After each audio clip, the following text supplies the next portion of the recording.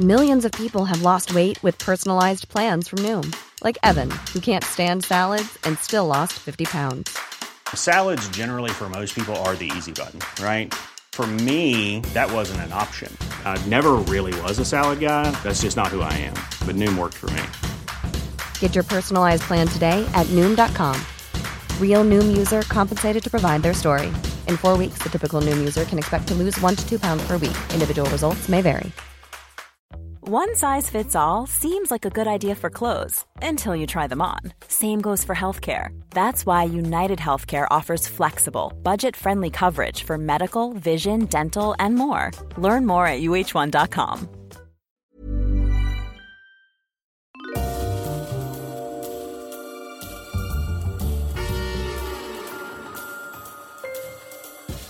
Hello everybody and welcome to Histories of the Unexpected, the show in which we explain how everything has a history, even the most unexpected of subjects like pomegranates, rocks and skunks. That's a really good one. Love the idea of skunks. We'll be following the links in our minds as we come across them, explaining how those histories link together in unexpected ways. Who knew, for example, Sam, who knew that the history of carrots is in fact all about the home front during World War II, or that the history of eyes is in fact all about surveillance in Tudor England. And the man not sitting opposite me, because we are social distancing in lockdown, he will help pilot us through these micro-histories. He's one of the country's leading professors of history. It's Professor Extraordinaire James Daybell. Hello, James. Hello, Sam. And the man not sitting opposite me, but ably helping me co-pilot these episodes, is the famous historical adventure himself, Dr. Sam Willis. Stan? It sounded like Stan Willis. Dr. Stan Willis. Hello, everyone. This is one of our wonderful micro-histories in which we embrace the task of demonstrating how an unexpected subject not only has a history, but is massively important and interesting. We do it all in just 15 minutes without just talking faster. What we do is we start with a shared example and then have just 5 minutes each to make a case for an interesting history on that very unexpected subject. Contributions are rigorously timed. They certainly are. We will be rigorously timing them. And you, our dear listeners, you will get to vote on social media on what you think was the most interesting fact you heard in the episode. Today, it's the fabulously entertaining history of the face. James, where are we going to begin with the face? The face. Well, Sam, we were inspired to do this episode by our book on the Tudors, so let's start there, and in particular with portraits of faces, through which source we know what the Tudors looked like. Now, a surprising variety of people exist in Tudor portraiture. As you might expect, portraits survive of the wealthy, of monarchs, of noblemen, noble women and their children, and in particular, we have a very good idea of what all the Tudor monarchs looked like. Just think of the halls and galleries full of Tudor royal paintings, of portraits of Henry VII, Henry VIII, Edward VI, Mary I and Elizabeth I. These confirm what they looked like. And the finest are by painters like Hans Holbein, Marcus Geertz, the younger Nicholas Hilliard and Isaac Oliver, among others. There are, however, some very significant absentees from the immediate Tudor family, not least of which is Anne Boleyn. A handful of images might be of Anne, but none of them are contemporary and none of them look the same. The best idea we have comes from the description Francesco Sanuto, the Venetian diplomat, gave of her, and this was not entirely flattering. To his eyes, she was not one of the handsomest women in the world. She is of middling stature, swarthy complexion, long neck, wide mouth, a bosom not much raised, and eyes which are black and beautiful, while a more hostile account of her appearance at her coronation in 1533 deemed that a wart disfigured her very much. Well, did Cromwell have a wart, or was it a mole? I'm not sure. Well, you're talking Oliver Cromwell. Oliver Cromwell, yeah. Great big wart, I imagine. Very big wart. Anyway, so back to the Tudors. We're a little 17th century wander off there. important to realise is we've been talking about some kings and queens, but it's not just royalty. There's a remarkable cross-section of faces. We basically know what Tudors looked like, more or less. And a lot of these portraits were for private consumption rather than for public display, rather very different to those kind of formal portraits of monarchy.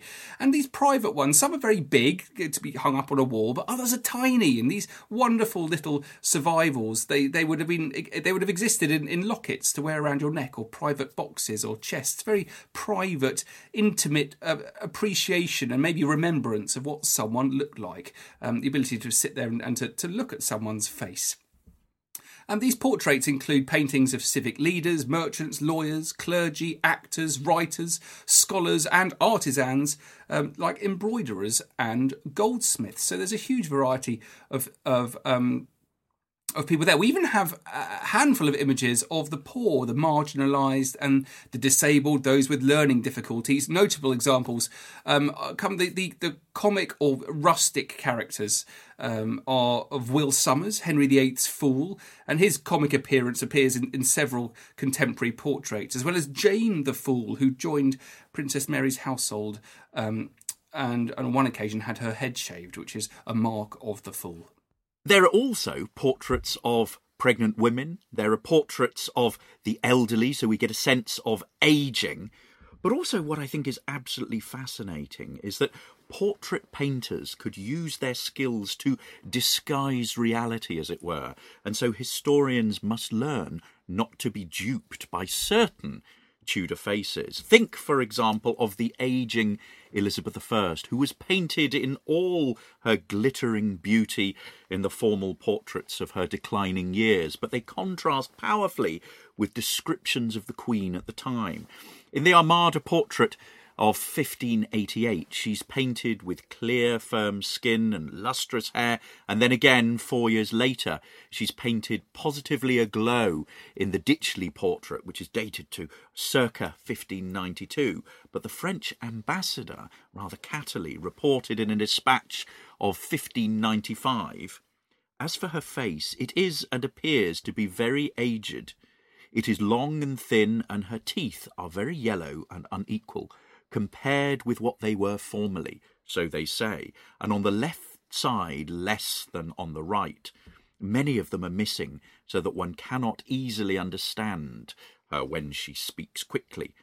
And the German visitor Paul Hentzner in 1598 described the Queen as majestic, yet her face was oblong, fair, but wrinkled, her eyes small yet black and pleasant, her nose a little crooked, her lips narrow, and her teeth black. She wore false hair, and her bosom was uncovered. So there we have it, Sam. The face in 16th century Britain is all about what the Tudors actually looked like. It's wonderful, isn't it, that we know that. I always on the hunt for, very excited when new portraits are discovered. I think they're fantastic, and then you get another image survives from the past. So there we are. That's one example of the history of the face. That's what inspired us to do this episode. But where else can we go with the history of the face, James? I've got a very good example. I'm going to start. Go on, you go ahead. And okay, count me down. I will time you. I will time you. I'm going to have you on your timer here. Should there be points if you go under your 5 minutes? Maybe, yes. Excellent. Okay, on your marks, get set, do history. I was thinking about this, and I love the idea of faces being fascinating for historians, and particularly intriguing for the public, as well as a way of getting close to history, getting inspired to study different aspects of history. So certainly they can be used by historians to solve problems, to understand perhaps the ageing process or perceptions of beauty. But they also more broadly generate interest. I've recently, someone got in touch with me, and they've been using artificial intelligence now to upload an image of a death mask of Nelson was the example they did. I also did one of Cromwell. And the computer does very clever stuff and then reproduces the face from the image of the death mask. It's incredibly clever and something I want to do more of. But it made me think of faces that actually survive from the past. So I was recently in Berlin, And I went to the amazing Egyptian Museum of Berlin, the News Museum on Berlin's Museum Island, and I saw the bust of Nefertiti, which I'm going to be talking about. But before I do that, I'm going to read a little bit here from a historian writing in 1931. I think it captures beautifully the way that the face is so important. One of the most interesting features of modern historical work is the attempt of the historian not only to construct a complete and reliable skeleton of fact about particular peoples and periods, but also, when that has been done, to clothe the dry bones with flesh and blood and to inspire them with life and movement. The dry catalogues of events and dynasties which served as histories in the past no longer satisfy us. We wish to know how people lived, acted, thought in ancient days, to see them as they wrought their day's work, to follow them into the intimacies of their homes, to know what they believed in and hoped for, even what amused them in their hours of relaxation. Perhaps even more keenly do we desire to realise individual personality where such a thing is possible, and to be able to form in our own mind an actual conception of the men who made history in the past. I think he's pretty obviously leaving out the women who made history in the past and also the children. But it's a fabulous quote, and I think it really encapsulates why we are so attracted by faces. If you want to think about a face from the past, look no further than the bust of Nefertiti in the News Museum in Berlin. It's amazing. A beautiful long neck, a distinctive hat or cap, almost like a crown, beautiful eyes. It's better than anything out of Madame Tussauds. It's distinctively artistic. It's a wonderful mix between art and realism. It's quite large. It's about half a metre, 19 inches or so tall. It's quite heavy, about 20 kilograms. It's made of limestone core covered with painted stucco layers. It's very smooth, the plasterwork on the face, and you're basically standing there looking at the face of an Egyptian. It's incredibly powerful. Little is actually known about the lady that is being depicted here. Perhaps she was an Egyptian of royal birth, a foreign princess, perhaps even the daughter of a high government official. We do know when it was made. It was made about 1345 BC. We know who made it, the sculptor Thutmose. In fact, the archaeologists discovered his workshop when they were excavating a really important Egyptian site now known as Amarna. If you want to go to an Egyptian archaeological site when lockdown is over, go to Amarna. It's completely mind-blowing. They found a ruined house there, and it was Thutmose's workshop. It's amazing. They didn't just find this head. They found loads of heads, loads of different faces. In fact, 22 plaster casts of faces were found in his studio.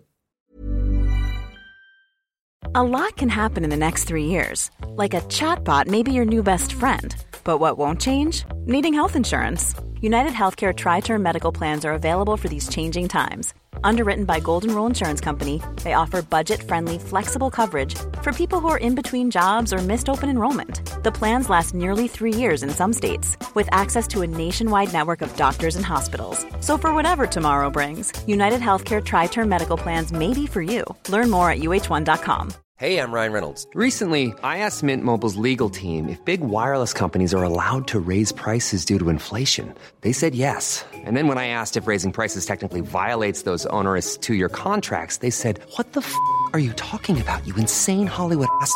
So to recap, we're cutting the price of Mint Unlimited from $30 a month to just $15 a month. Give it a try at mintmobile.com/switch. $45 up front for 3 months plus taxes and fees. Promo rate for new customers for limited time. Unlimited more than 40 gigabytes per month. Slows full terms at mintmobile.com.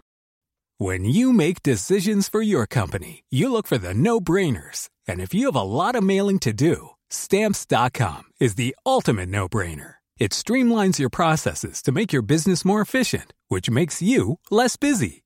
Mail checks, invoices, legal documents, and everything you need to keep your business running with Stamps.com. Seamlessly connect with every major marketplace and shopping cart. Schedule package pickups and see your cheapest and fastest shipping options from different carriers, with rates up to 89% off USPS and UPS rates. And with the Stamps.com mobile app, you can take care of mailing and shipping wherever you are. Make the same no-brainer decision as over 1 million other businesses with Stamps.com. Sign up with code PROGRAM for a 4-week trial, plus free postage and a free digital scale. No long-term commitments or contracts. That's Stamps.com. Code PROGRAM. They've been identified as other members of the royal family, including Akhenaten, who was the pharaoh at the time, his wife Kia, his late father Amenhotep III, his eventual successor, who was known as Ai. But really interestingly, a bit like we're talking about with the Tudors, there are depictions of older Egyptians with wrinkles at the corner of their eyes, bags under their eyes, deeply lined foreheads.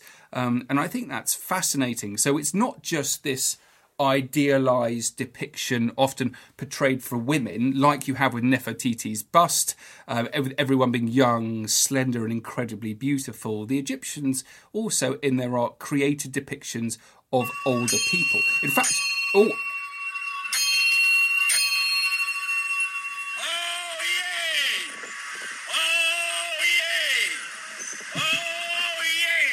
What is that noise, James? Well, that town crier, that oh yay, was the Southwold town crier John Barber, who 3 years ago stepped down after 40 years of service as town crier.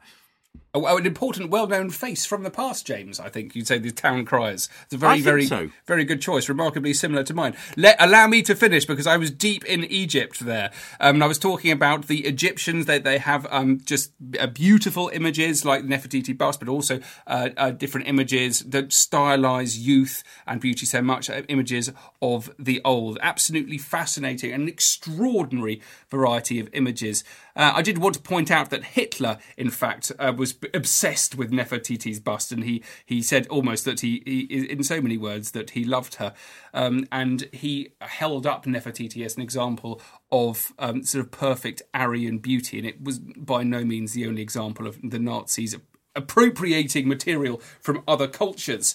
So there's a big political point you can make here about faces and what they can be, how they can be used for political ends. So there you are, James. Faces for me are all about German archaeologists discovering extraordinary Egyptian remains and the varying attitudes of respect for the dead in prehistory, the need to kind of recreate images of those who are living and also those who have died in prehistory. Thank you very much.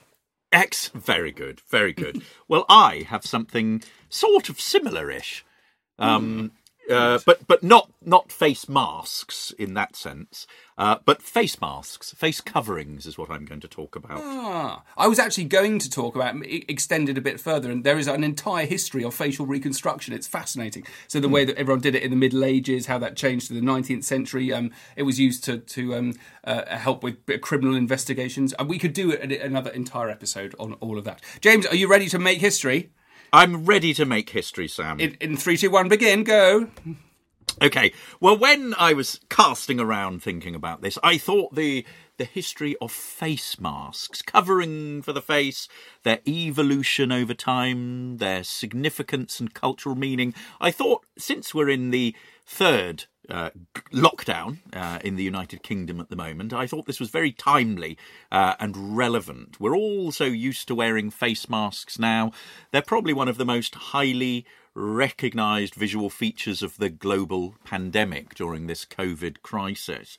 Medically, they're seen to be essential, although there's some debate about how truly effective different kinds are, whether you use visors, whether you use cloth masks, whether you use medical-grade masks, whether microparticles go through. They are style symbols as well. I myself wear a bandana with a medical mask underneath, so I wear two layers. So I have to be safe, but also I have to look good. They have also become a political weapon. So people on the left and right arguing that it is an infringement of their individual rights to wear a face mask. Now get this. This is a tale from deepest, darkest Thames Valley from my mother, who alerted me of a tale from her local butcher's in Pangbourne just before Christmas. She told me that 3 men jumped out of a Rolls-Royce car and jumped the queue in a very busy butcher's and asked for pies, and in fact refused to wear face masks. And the entire shop was in uproar about this, and the butcher and his son are now in hospital. So we have living history from the backwaters of the Thames Valley there. But love them and loathe them, the face mask is probably one of the most purchased items throughout 2020, and sales have simply soared. But they are not a new or novel phenomenon. Face coverings have been around for centuries. They have ancient origins, and in fact the earliest recorded face mask-like objects in history date to 6th century BC, and there survive several images of people depicted wearing cloths over their mouths on the doors of Persian tombs, so we can trace the practices back to the East. They were also found in the 13th and 14th century in China, around the time of the Yuan dynasty, which is 1279 to 1368, where there are records of a kind of silk woven scarf being worn over the face in a similar way to today's face masks. And we know this from reading the travels of Marco Polo, the famous 13th century travelogue of the Italian traveller who travelled in China around this period, and recorded servants who served the emperor during meals being asked to wear silk scarves to cover their mouths and noses. And I quote, "The numerous persons who attend at the sideboard of His Majesty and who serve him with victuals and drink are all obliged to cover their noses and mouths with handsome veils or cloths of worked silk, in order that his victuals or his wine may not be affected by their breath." So it's the idea that it's a barrier for, foul-smelling odours. If you leap ahead into the 14th century, we think about the spread of the Black Death around Europe. We have rather odd and very functional face mask-like objects. We have the invention in the 16th century of the beak mask. And the inventor, a French doctor called Charles Delorme, installed a glass eye in the sockets to ensure that people could see out of it.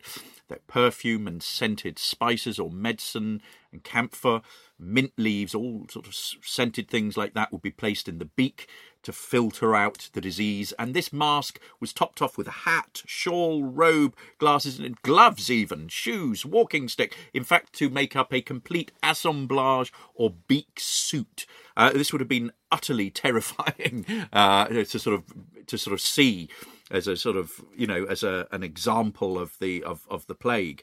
We can also think about inventions by people like Leonardo da Vinci, who invents an early face mask with a filter to filter out toxic chemicals. We also see in 17th century China.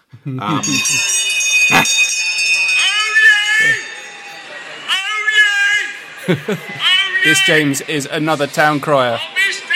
I'm really enjoying it. Do you imagine an elderly grey white man with a crumpled face and a silly hat shouting? That's basically what town criers are, and there's a cracking example for you. I've interrupted you in your speech. You were doing very well. You may finish off your sentence.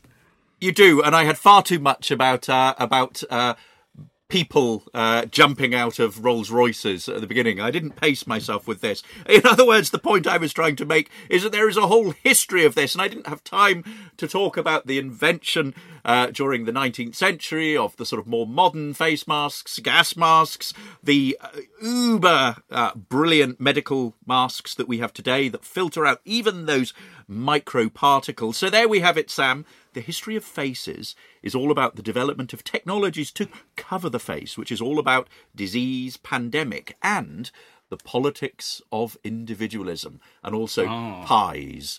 And pies. I like the phrase beak suit, which you used in your talk. We all need a beak suit at the moment. Well, don't we? Don't we just? We should do the history of beaks. So there we are, everyone. I hope you enjoyed that. A little micro history on the history of the face that make you think about what you're doing with your face as you're going out, covering it up nowadays. James, I do like the idea of you wearing two masks. I'm not surprised at all. Wonderful. Do please follow us on Twitter. I'm at Dr. Sam Willis. And I'm at James Daybell. And the pod is at Unexpected Pod. And do please check out everything we've got online at historiesoftheunexpected.com. If you are a child or you have children, or you are a teacher or you know teachers, please check out our series of homeschooling episodes which we're doing for kids. They've got a little quiz in them, they've got a task, they're all linked with the curriculum. We've done 30 already and there's going to be another load coming. If you could help spread the word to get that out to people stuck at home not knowing what to do with their kids, get them listening to some crazy history, that would be absolutely fantastic. Thanks for listening, guys. We'll be back soon with some more homeschooling and some more micro histories. Bye! Take care, guys. Bye!